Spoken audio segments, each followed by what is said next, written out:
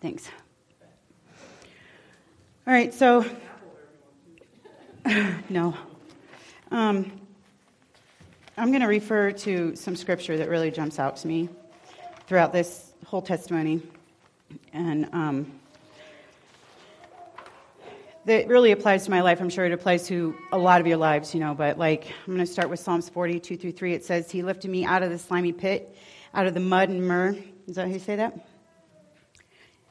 He set my feet on a rock and gave me a firm place to stand. He put a new song in my mouth, a hymn of praise to our God. Many will see and fear and put their trust in the Lord. He really did pull me out of so much. And I have to go way back, and I have to start when I was a little girl. It was bizarre. Nothing about my life was normal. I always felt it, but figured it out. It really wasn't normal. I was given to some people who legally adopted me because my parents weren't capable. And a lot of things I'm going to skip. There's so many I could write a book. We could all write a book. So I'm going to just skip a lot of stuff. And so I was adopted by some Christian Baptists who were the best choice for me, my brother, and my sister. They thought. It turns out it was the woman that my biological grandfather had left at the altar, basically, because he fell head over heels in love with what was to be my grandmother. They later gave me to this woman and her husband because they couldn't have children and yada yada. The woman hated us. She hated my entire family.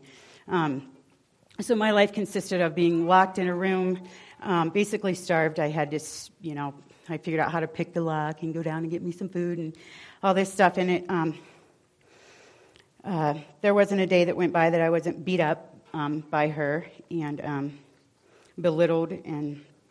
But the good thing that came out of that is every Sunday morning, Sunday night, Wednesday night, we were in church and Bible camps, private Christian schools.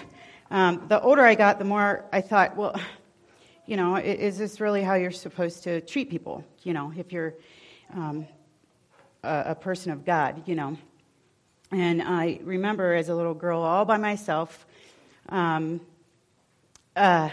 accepting Jesus as my personal Savior. I wasn't sure if I did it right, but I did it, and it felt good. And then I used to ask him, if he had forgotten about me, and, I would sit and I'd pick the lock on the bedroom window with a little, thing and stare up at the stars and ask him if he forgot about me. And then, so years and years of that.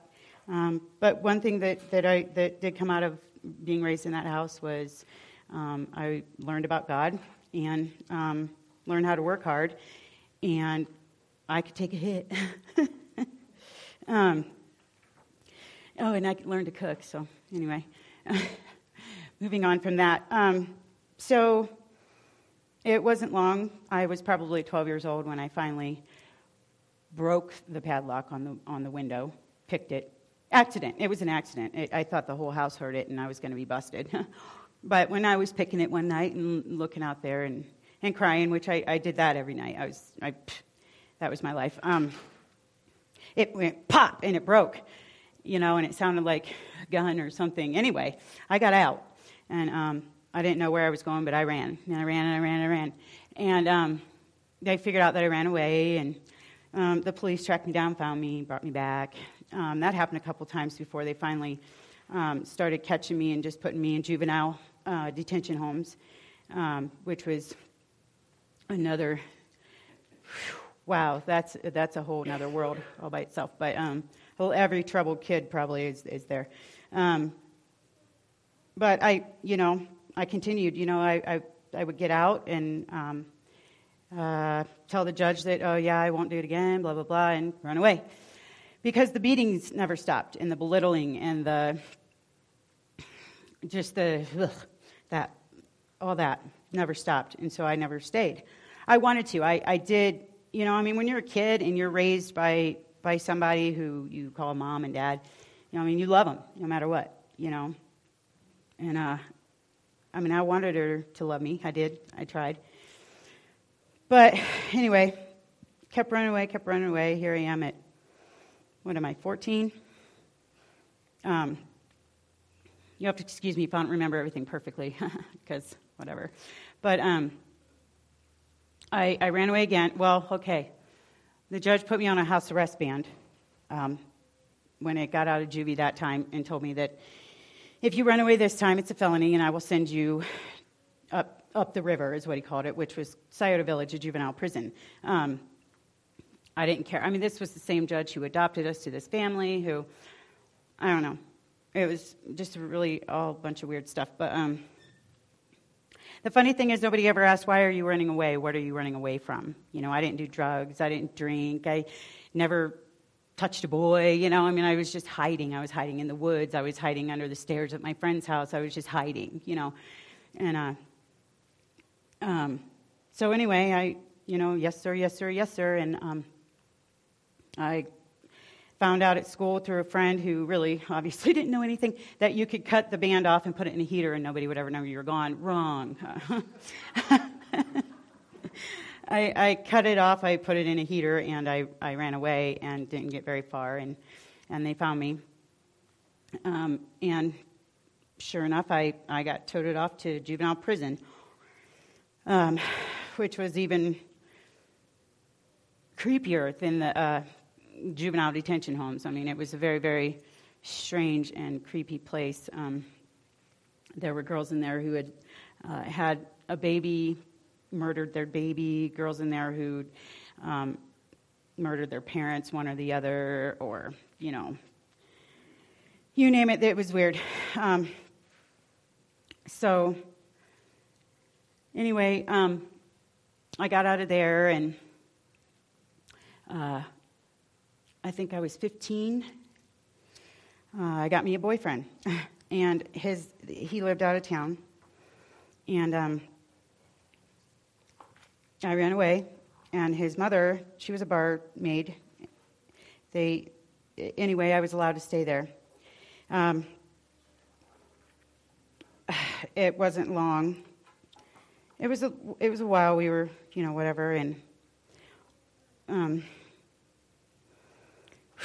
it's been so long. Everything's so jumbled up. Anyway, somewhere in there, I ran away again because she figured out where I was at.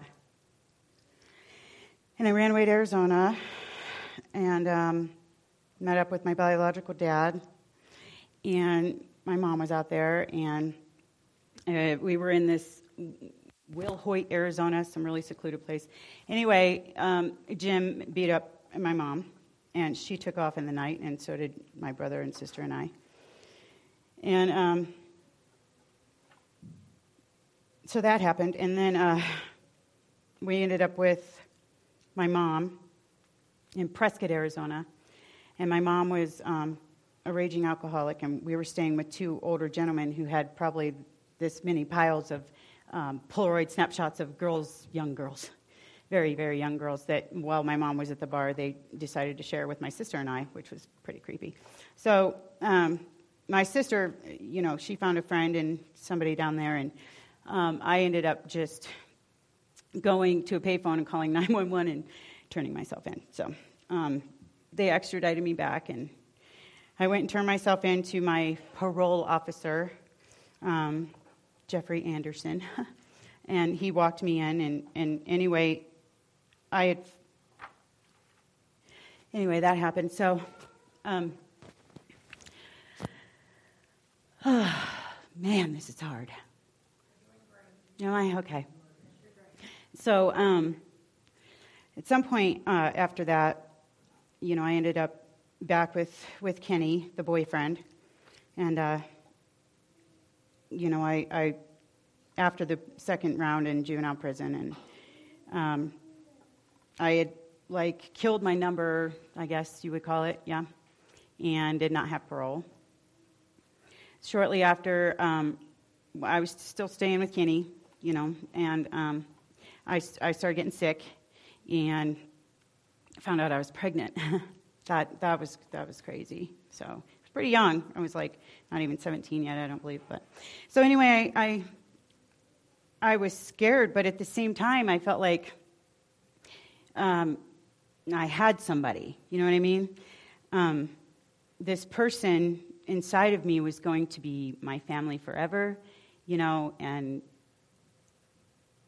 just, you know what I mean? Just somebody to always love. And so anyway, Kenny, we had the baby, and he decided that he was going to be a alcoholic. He never came home, and always when he did, he was drunk.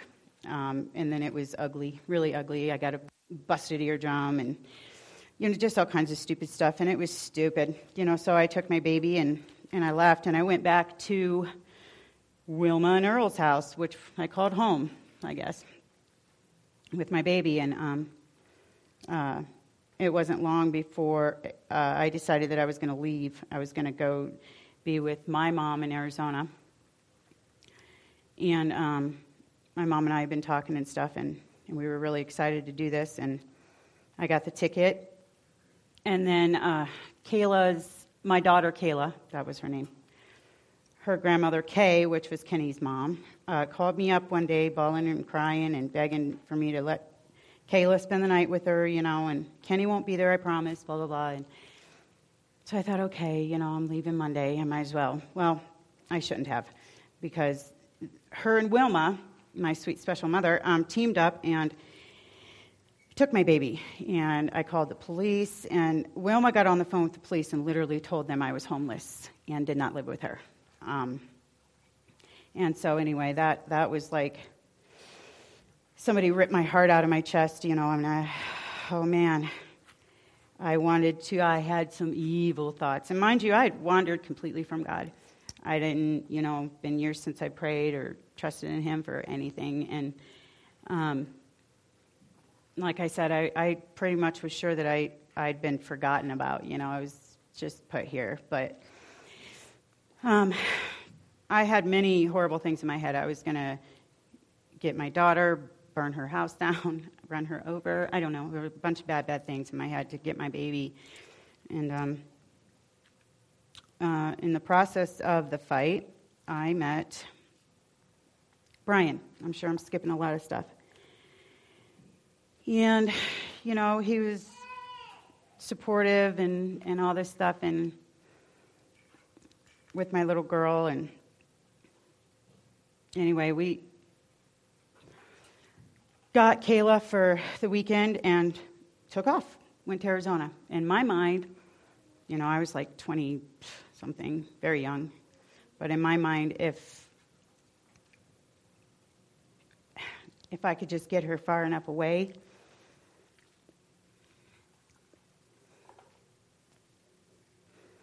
that, nobody could keep us apart. I mean, my little girl, I had to watch her. They had to pry her fingers off of me every single time we were with each other, and she would scream till she couldn't breathe, and I just wanted it to stop. I just wanted it to stop and us to be together.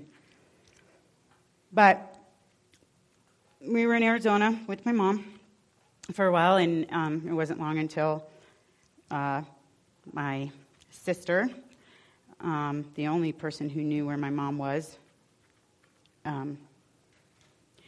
in Skull Valley, Arizona. If you look it up, it might not even be on the map. I mean, it's super small, super hard to find. But anyway, led them, Wilma and Kay Cart. Not Kenny. Kenny never truly wanted anything to do with our daughter, just his mother wanted her.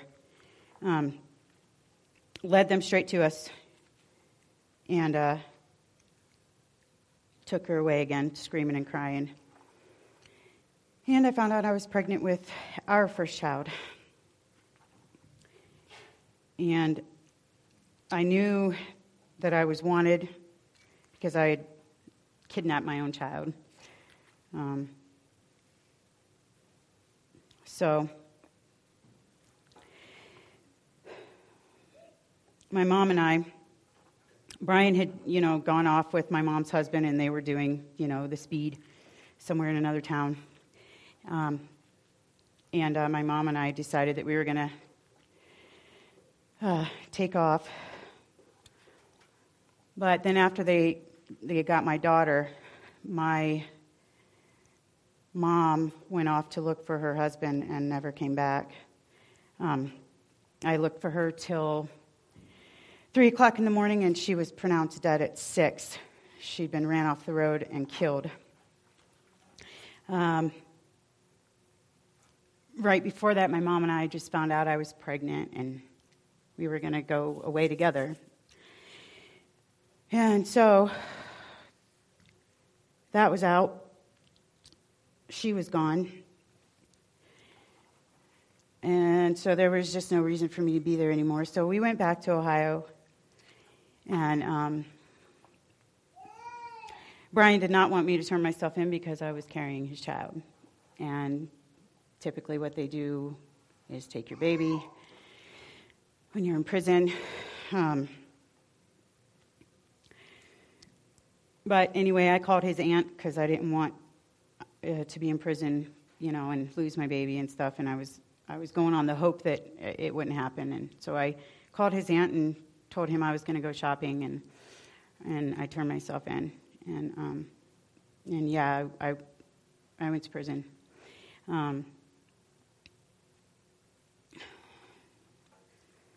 Whew. So that was adult prison. Brand new special breed of folks in there.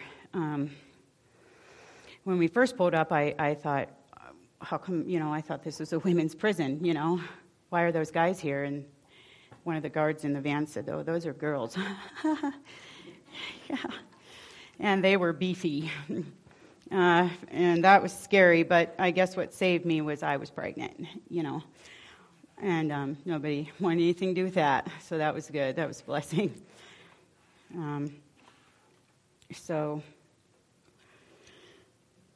I got out of there in time, just weeks before I had Brian. And then,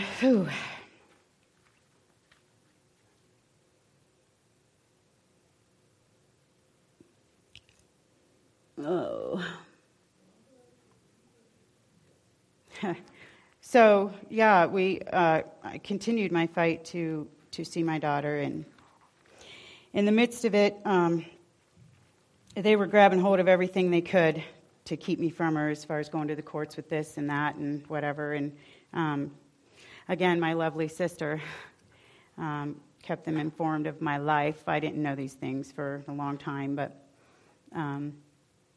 she knew of Brian beating me up, and she told them, she shared this with them. And so they decided that my daughter shouldn't be around me, shouldn't be around my husband. And, oh, yeah, we got married and had a baby and stuff when I got out. And anyway, we had 2 more kids. And, I wanted it to work, I had all these babies, and I married him, and, it was supposed to be, marriage is supposed to be forever. It's supposed to be, But he couldn't be with one woman, and he could not beat on a woman. Here's just who he was, apparently, because none of that just never stopped. And so I left. It was my grandma who told me, you don't have to endure what you're going through. And so I left. I came out here to Colorado because my biological dad was out here, and he had told me, you can finish your schooling, you can get a job, we'll help you with the kids, him and his wife, all this stuff. And it was a good story, So I got out here with my kids. Sierra was only 3 months old. Brian was 2. Jake was a little over a year. And we came out here, and I had no education, no work history. I had my children that, were not going to get taken from me. And which is what he was threatening. Oh, they already took one. No judge is going to let you keep your other 3. And I was young. I was scared. I believed him, So I had to, leave. So anyway, it didn't turn out that way when I got here. It was completely different. It was Jim and Sam. They were going to get in a big truck, and they were going to go, make their future and leave me there with my babies and their children, 4 of their kids, who apparently had been raised in a house of meth and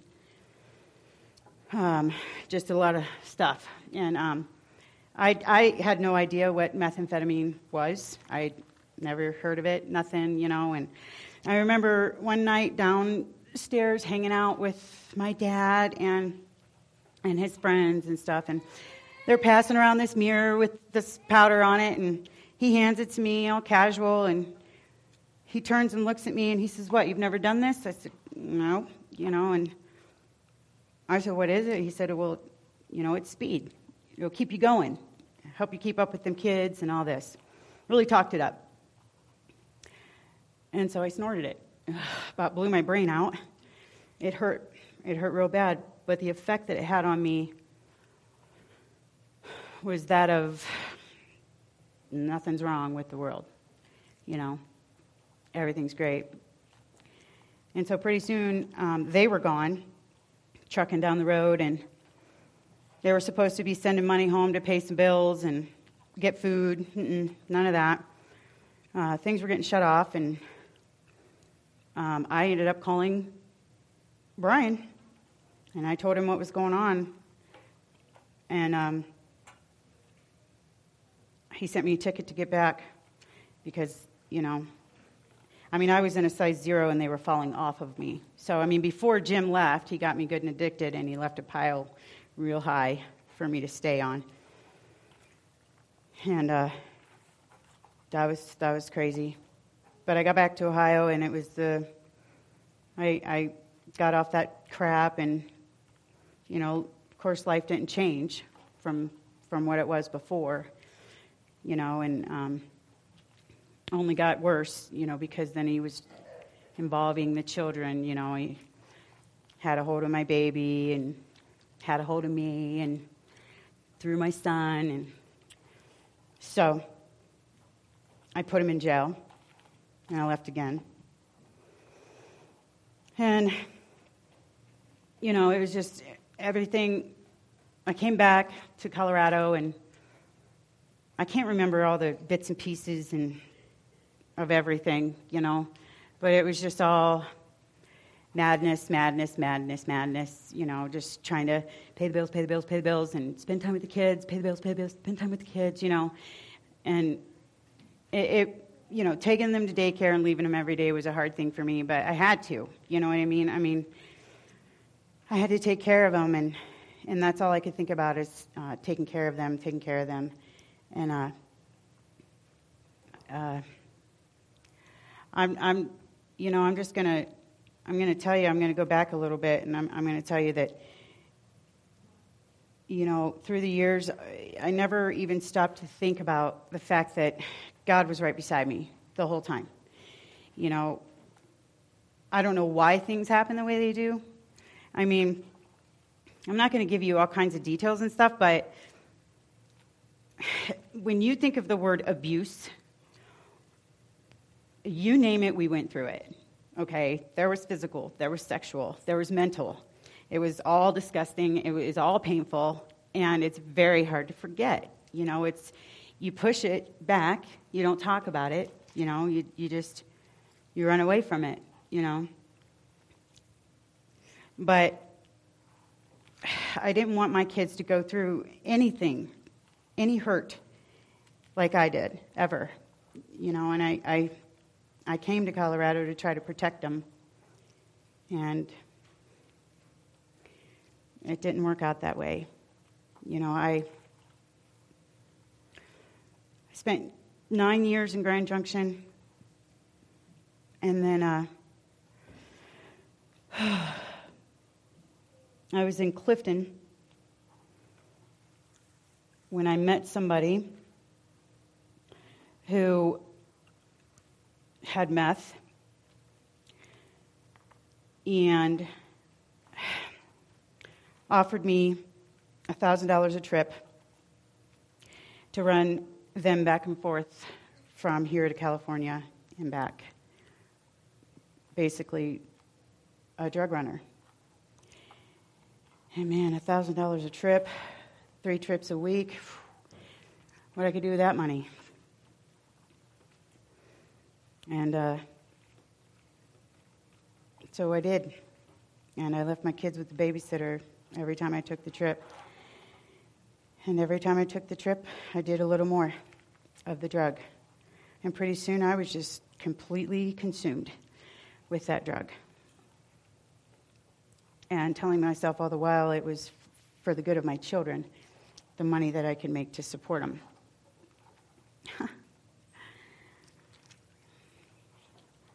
Well, long story short, a lot of madness in that. There's not enough time for it. What ended up happening was beyond my understanding.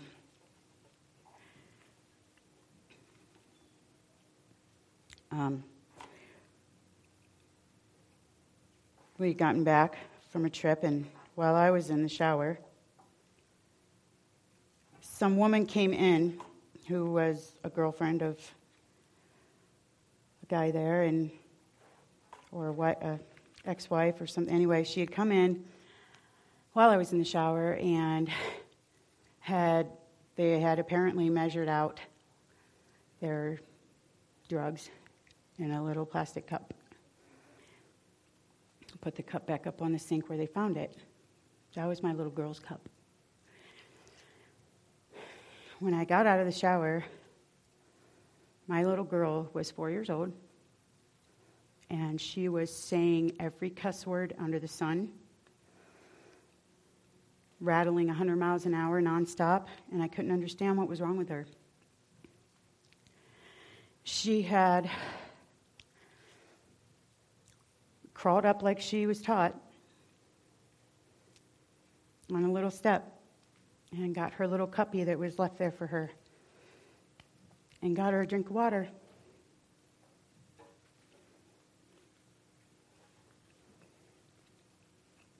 And I understood finally after she repeatedly kept saying, "I drank the sugar, Mommy, I drank the sugar, Mommy, I drank the sugar, Mommy."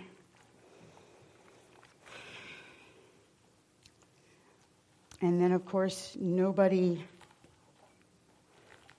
while I'm in the middle of nowhere, would give me a phone or help me get her to safety.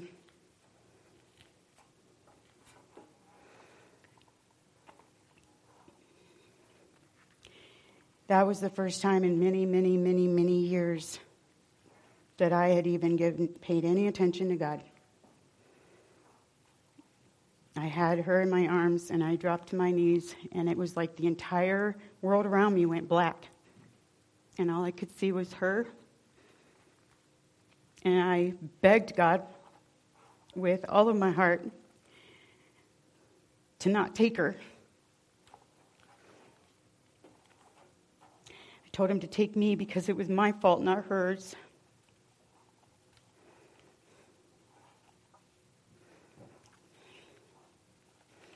She started telling me, and mind you, she's 4 years old, all these beautiful things, Mommy. I see all these beautiful things there. Where was she? And I didn't want her to go there.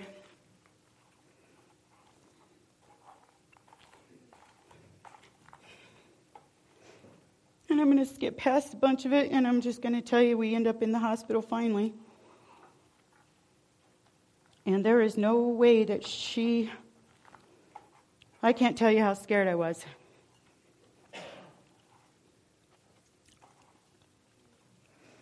And pretty soon, the police were there and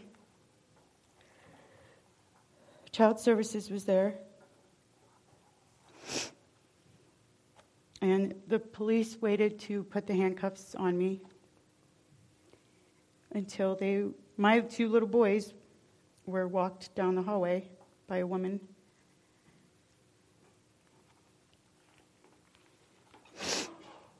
And they turned around and, "Come on, Mommy. Are you coming, Mommy? Come on." And then I was taken to jail and put in solitary. I was there for probably a week before I knew if my little girl was alive. There's no reason other than God that she's here with us today. None.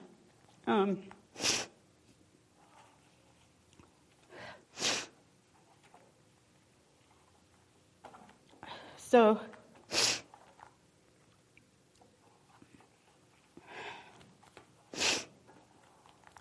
moving ahead,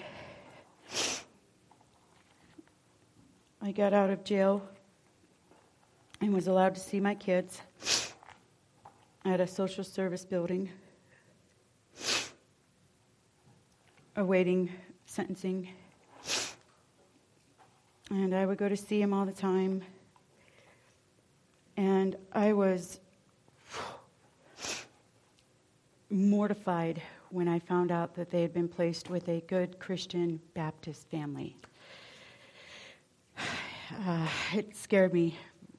I mean, I knew that what happened to my daughter, I deserved to not have the only 3 things that meant anything to me.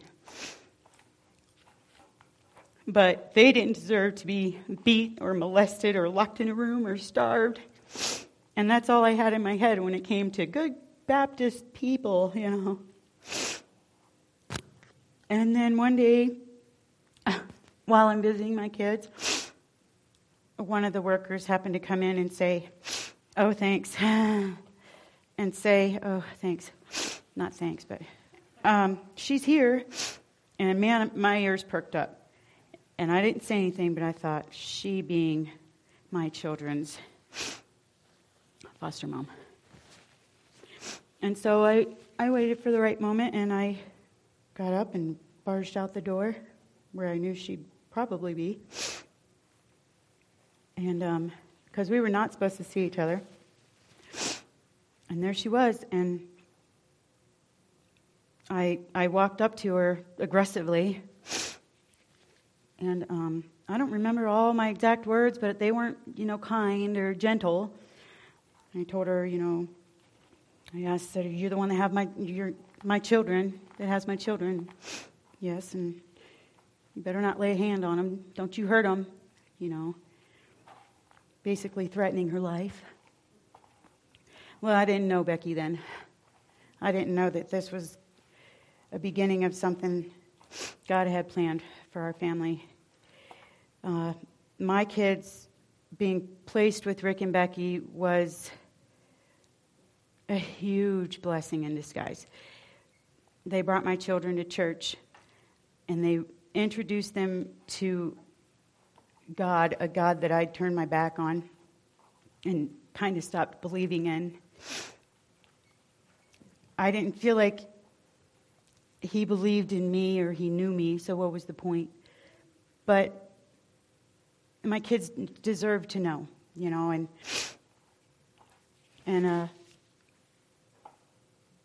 it was a really good thing. And the entire time I was in prison, I remember first in prison, again in prison. I've been in prison quite a few times. I remember sitting there thinking, just completely distraught, because I didn't know these people that my kids were with. I had no idea. They were strangers to me and to my kids. And I felt sorry for my kids. And I felt sorry for myself, of course. And I remember thinking, you know what? I'm not going to hate this woman. I'm going to make her my best friend, because she's got the 3 most important things to me alive. Nothing else meant anything to me but them. And so I did. I sat and I wrote her a letter, and I don't know where it all came from. I mean, I do know where it all came from now, but it was a long letter. And it turns out later we both discovered that she was in prayer about me as well. And then when she received the letter, it was an opening for us to talk. And talk we did. I mean, they accepted, you have to pay for every single phone call from prison. And every week, they accepted my call and handed the phone right over to my kids. I was able to talk to them, sing to them, hear about what's going on in their life, and they were really happy. I mean, my kids were really happy, and they would say, when are you going to come home, Mommy, and stuff like that. But they weren't devastated. They were okay,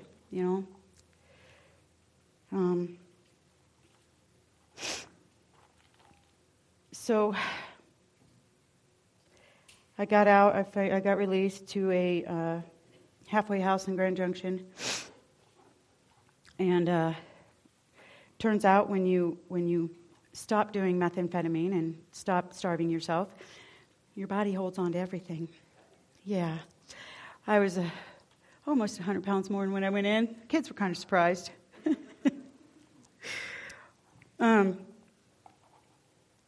Anyway, the whole time in there, let me go back a little. Even I was in Denver Women's Penitentiary, and Becky brought my children to see me, okay? Something she did not have to do a couple of times that, not often because it was so far away, but just the fact that she did at all, even care to bring those children to see me was huge, And then it wasn't just, let's go to the prison and see your mom. Yay, it was, let's go see your mom, and they didn't even know where they were, or why I had to stay. But knowing that she was leaving that prison and then they were going to have some fun somewhere there in Denver for kids, that was just like so amazing, They didn't have to leave those concrete walls and just remember that about the trip. She gave them something better to remember, and that was huge, And then when I got out and I was in the halfway house, I got to still talk to my kids, and I was talking to Becky, and I was telling her that I'm trying to figure out where I'm gonna, I had to figure out where I was gonna go from there before they would release me. And I had thought that I would go stay with an old friend, but they smoked pot, and I didn't know if I'd get in trouble, being on parole and stuff. And Becky said that her and Rick had been in prayer about it, and I'm sorry, I forgot another part. While I was still in prison, the social services had told them I had been in prison for too long and that they needed to adopt my children out. Rick and Becky told social services, no. We believe in her, and we believe in her enough that if she does mess up again, we'll personally adopt these children. Huge. That's huge. So anyway, she tells me, we feel like you should come and stay with us. That was huge. Like, I get to go stay with my kids. I don't know these people very well, but yeah, I'll go stay with you. I'll be with my kids. And so I did. And then I started coming to church with them eventually, and, everything was really great. And then I moved out with the kids. We moved out, and, well, it wasn't so many odd months later, I let an old friend come in, and I did meth again. And you would think the near death of your child would stop you.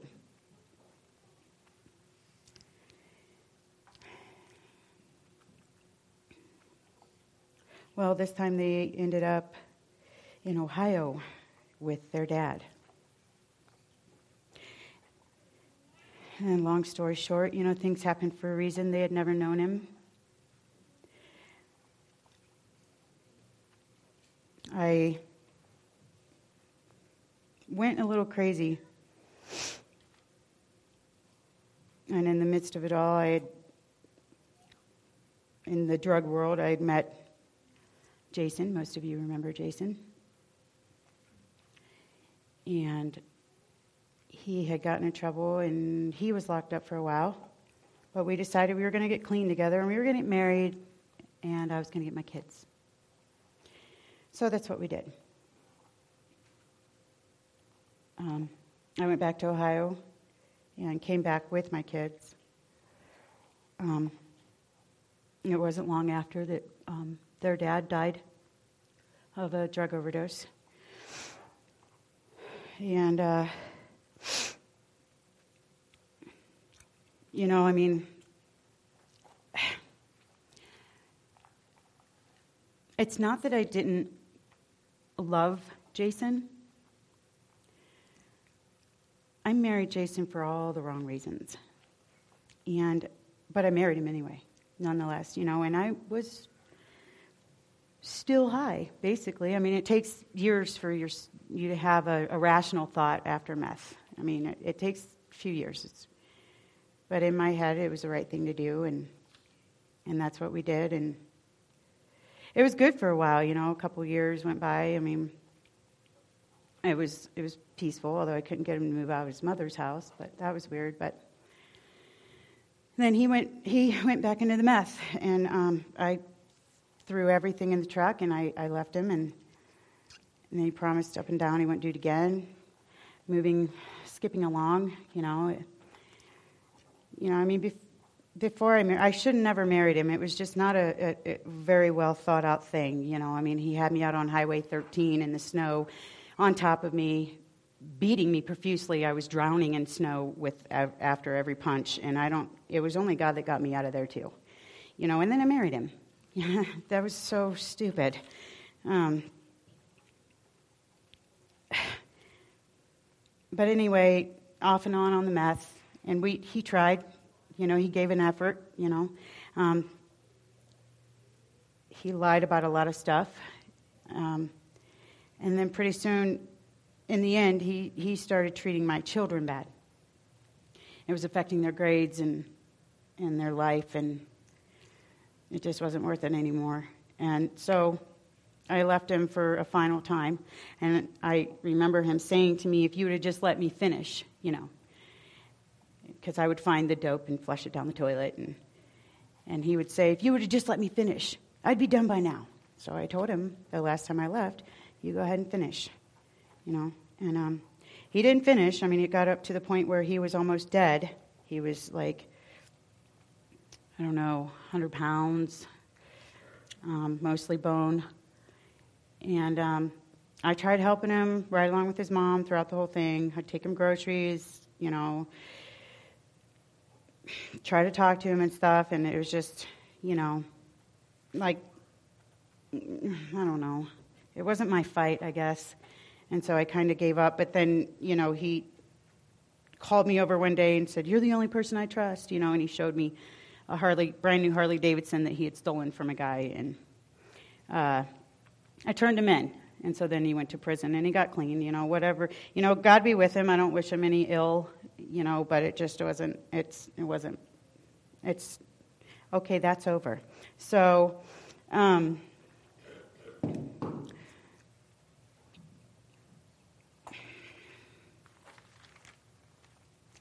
who?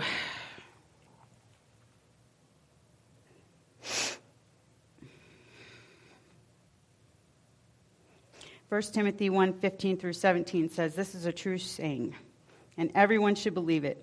Christ Jesus came into the world to save sinners, and I was the worst of them. But that is why God had mercy on me, so that Christ Jesus could use me as a prime example of his great patience with even the worst sinners.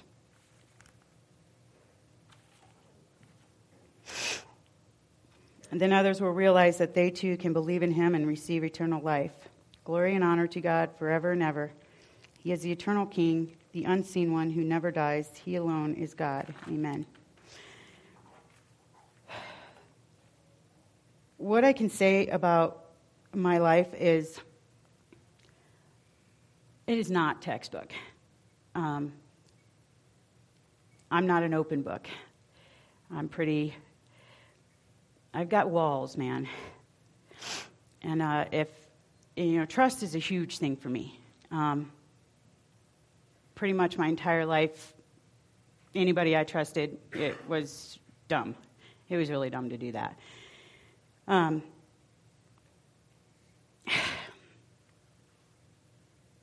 It's been I used to pray this pathetic prayer that just one person could love me completely,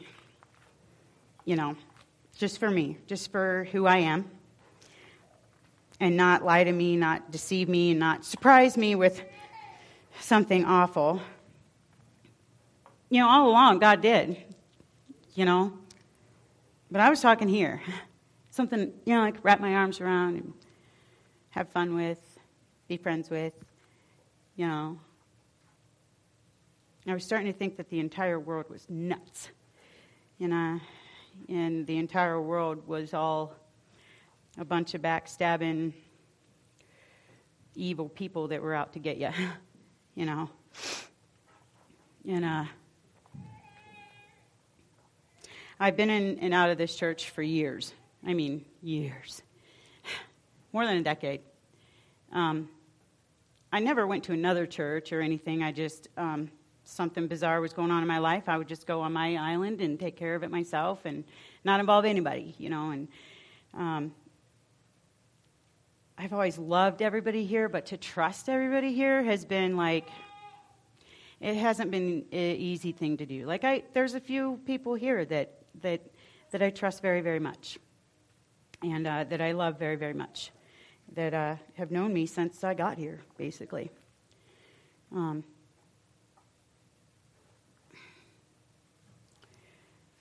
So, after Jason, yet another divorce, and, divorce is ugly. It's stupid.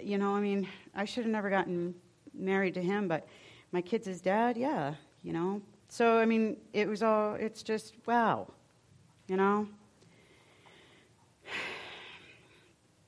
So anyway, after him, I decided that, I'm going to have some drinks and, get through the night, whatever.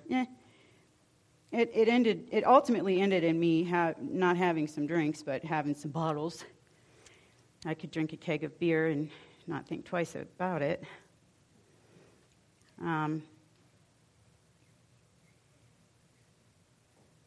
But I was still, it was okay because I wasn't doing meth. I wasn't doing anything wrong. I was taking care of my family. Everything was fine. And then I was at a parent night, a football game, with my sons, and had to walk out on the field with Brian, And, of course, he swoops me up, swirls me around in front of everybody. Brian. And what I didn't know at the time was there was a fella out there wondering who I was. And mind you, I was not interested in trying this again. And anyway, it took a few months of him trying to get my phone number, and then he got my phone number. And Joe was completely different. Night and day from what I'd ever experienced. He took me on a date. He asked me if I would like to go to BJ's and have some coffee and french fries. That's the weirdest date. The weirdest combination. But it was so cute I couldn't say no. So we went down there. Actually, you picked me up, right? So he picks me up. Did you bring me a flower that day? No, it was okay, not that day. Anyway, we go down to BJ's and we have our french fries and our coffee and we talk and we talk and we talk and we talk. And I don't know, there was just something different about him. And our second date, he showed up and I texted him and told him I was going to be a little late. And he was like, well, the reservations are for such and such time. I was like, reservations? Seriously? We're not going to Arby's? So it was my first real date. Here I am this old, and I got really like, what? Am I wearing the right thing? But he showed up and he had a single rose and with some baby's breath and everything wrapped around it. It was beautiful. And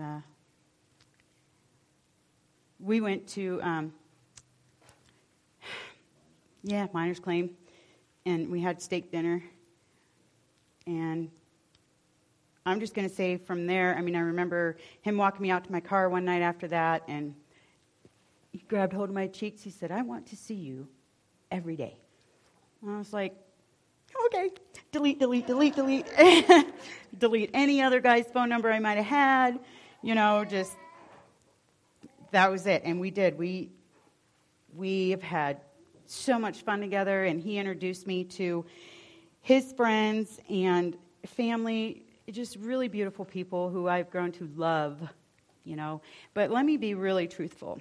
In the beginning of Joe and I didn't love you. I was very leery of friends. And Joe helped me. Joe stood by me when maybe Joe shouldn't have, but I'm very grateful that he did. I wouldn't have. I got drunk and belligerent a few times on him. He's not perfect. We've gone back and forth sometimes, but he's a blessing. And I finally am married for good. And that feels good. Yeah. That's my husband, Joe. Just in case you didn't catch that. I'm April Weeks, by the way. He's my friend. And he's a believer, too. And I still struggle sometimes, because I'm like, when's he going to cheat? Or I'm starting to get past it, though. I've melted down with Desa a couple times. I've ran to her house. Great people. All of a sudden, I am extremely blessed. It blindsided me. It came out of nowhere. I didn't expect it. You pray and you pray and you pray and you pray for things. And as soon as I stopped looking for it to happen, it just happened. I'm blessed with this amazing husband who provides me with everything, like a normal husband does, right? And my kids, they're doing great. I'm expecting another grandchild in about 6 more months, and everything's just, falling into place, And the thing is, all that time that I was sure that God forgot about me, I wouldn't have made it through any of that without him. I can't even begin to tell you all the dangerous situations I put myself in, all the times that I didn't think that I would make it out alive. I can't tell you how many times. It was so dark. It was so black all around me and scary. And if it wasn't for him, I wouldn't have made it out. And at the time, I'm thinking, that was close. Got out of that, got away from that. That was, you might have been buried out there, It just, and the whole time, I never even put it into my head, it's not you who escaped, it's God who pulled you out. And he did. He never left me. All the time I thought he was gone, he was there. He was right beside me the whole time. And I'm not, I'm not religiously in church every Sunday, and I can't call myself a Bible thumper, but I've been thumping in the Bible, a lot lately. And I haven't turned my back on him again. But the drinking thing, some folks can have a few. Have a glass of wine. But all the crap up here I'm still trying to work with God to shovel it out, Hey, that's why this scripture really bites me. It says, and I am sure that God, who began the work within you, Philippians 1:6, will continue his work until it is finally finished on that day when Christ Jesus comes back. I'm holding on to that because I'm not done. I love him with all my heart. I love him. And I told my brother a few weeks back, when we were reminiscing about this and about that, and I told him what came to me all of a sudden was, who cares that we didn't have parents that ever cared about us here on earth? We have a Father. We're his. We belong to somebody, and what better person to belong to, right? The King of Kings. Okay, that's my dad. I'm good with that, And Philippians 3:13 tells me I get to do this. forgetting the past and looking forward to what lies ahead. I'm really looking forward to what lies ahead. I get paranoid and a little bit scared because it's never really been good up to this point. About a year and a half ago, it started getting real good. And I'm on today's day number 7 without one drop of alcohol. Something. I quit cigarettes a month after we got married. I still dip, but I'm trying to chew this Nicorette to make the dip go away. But I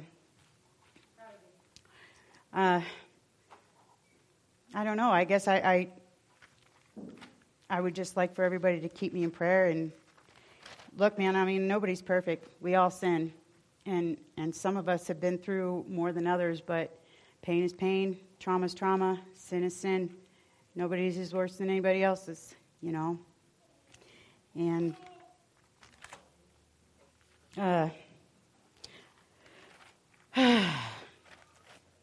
it's still hard to go to sleep at night because your mind races 100 miles an hour. But I'm going to read you one more thing. Well, I'll read you 2 more things. One's real short. So this is a prayer that I made it up, and I'm going to try to memorize it so that I can recite it when I lay down to go to sleep, and my mind's going 100 miles an hour, and I can't fall asleep. So it says, Father, lay me down in your soft, comfy bed of peace. Cover me with your thick blanket of love, and tuck me in with your everlasting protection. Let me rest in my dreams, with your radiant presence, so that I may wake filled with your sweet joy. That's my night prayer that I came up with. I'm going to read this. I'm going to do it. I wrote this, and then I folded it up and put it away and forgot all about it and just went on about my thing. Last year? Beginning of, or the end of the year before? Something. Anyway, some of you have a copy of this. I don't know. I don't know if there's anybody left here that has a copy. Becky, Tammy, maybe. Just something I wrote. It's called "Stop the Madness and Start the Love." I wasn't going to read this. It's so easy to feel mistreated, misunderstood, or overtaken by troubles or too many sorrows. We tend to forget how to love, listen, and learn. We take advantage of our todays, forgetting that we are not guaranteed our tomorrows. We allow ourselves to believe Satan's lie when we wrap our minds up in this silly assumption that this is our home. We do not belong here, and our only reason for being left on this earth is to fill a loving, perfect, and honorable purpose for our God. If we seek happiness, comfort, satisfaction, perfection, or any other human desire in another simple human like ourselves, we are surely being misled by the demon himself. That's a hard one for me. What then are we to do? After all, we have our husbands, our wives, our children, parents, siblings, etc., that we feel like we would just die without, and that is most certainly the greatest of all love, right? Wrong. It seems hard to believe and almost impossible to comprehend for most of us. But the truth is, just like everything we see all around us that we have built or bought is ultimately ash, our human companions are just human and utterly incapable of filling the emptiness we all have inside. That can only be done by God, who sent his son Jesus to die a brutal death for our sins on the cross, only to be raised from the dead, conquering the grave, ascending back into his kingdom in heaven, and lovingly leaving us with his Holy Spirit. I can honestly say God has never let me down, disappointed me, left me alone, hurt me, or threatened for any reason to ever take back his love for me. How dare I waste even one more second of what little time on this earth I've been given, not only loving and obeying my King, not loving and obeying my King. Nothing else truly matters.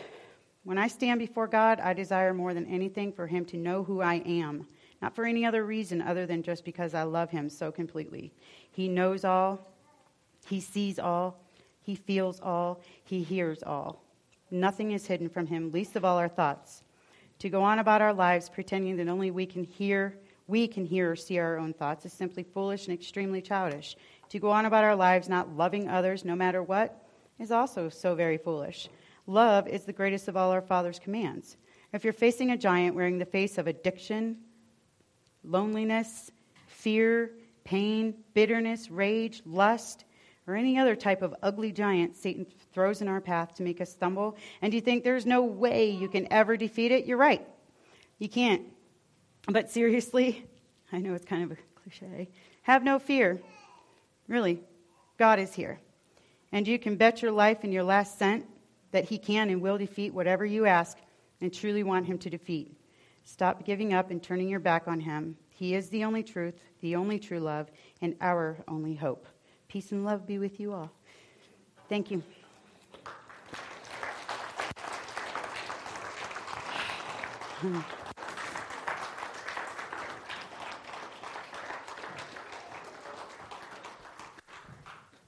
All right, thanks. Just a couple things that I need to straighten you out on. You can tell she lived with me for a while. She can't even get us out on time.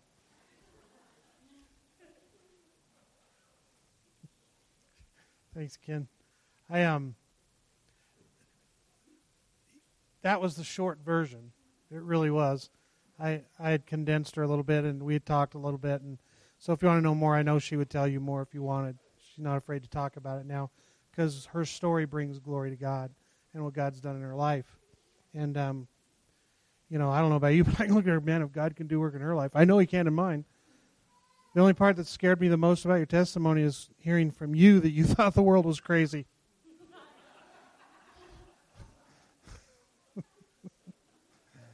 All right. We're just going to close in prayer.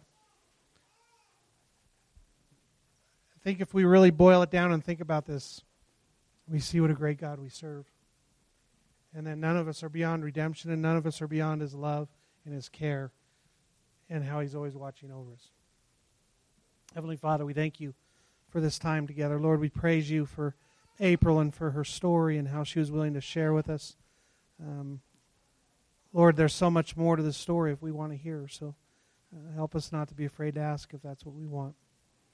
Lord, I thank you for the work you've done in her life, and that through that, the glory that comes to you, we can see it. And God, we can maybe look inside ourselves and into our own lives. And maybe there were areas that we thought that you couldn't help us with, or maybe we were trying to hide from you, or maybe we just didn't want to trust you with. I don't know what it is that we go through that makes us keep these things from you, and you already know.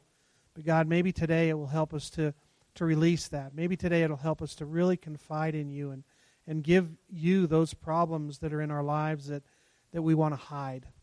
Lord, help us not to run from you anymore, but to run to you.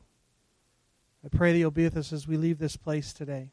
That, God, we can leave feeling renewed and joyful and excited that you are at work in us and through us and around us. And that, Father, we can join you right there, and we can trust you to have all the answers. We love you and we praise you in Jesus' name. Amen.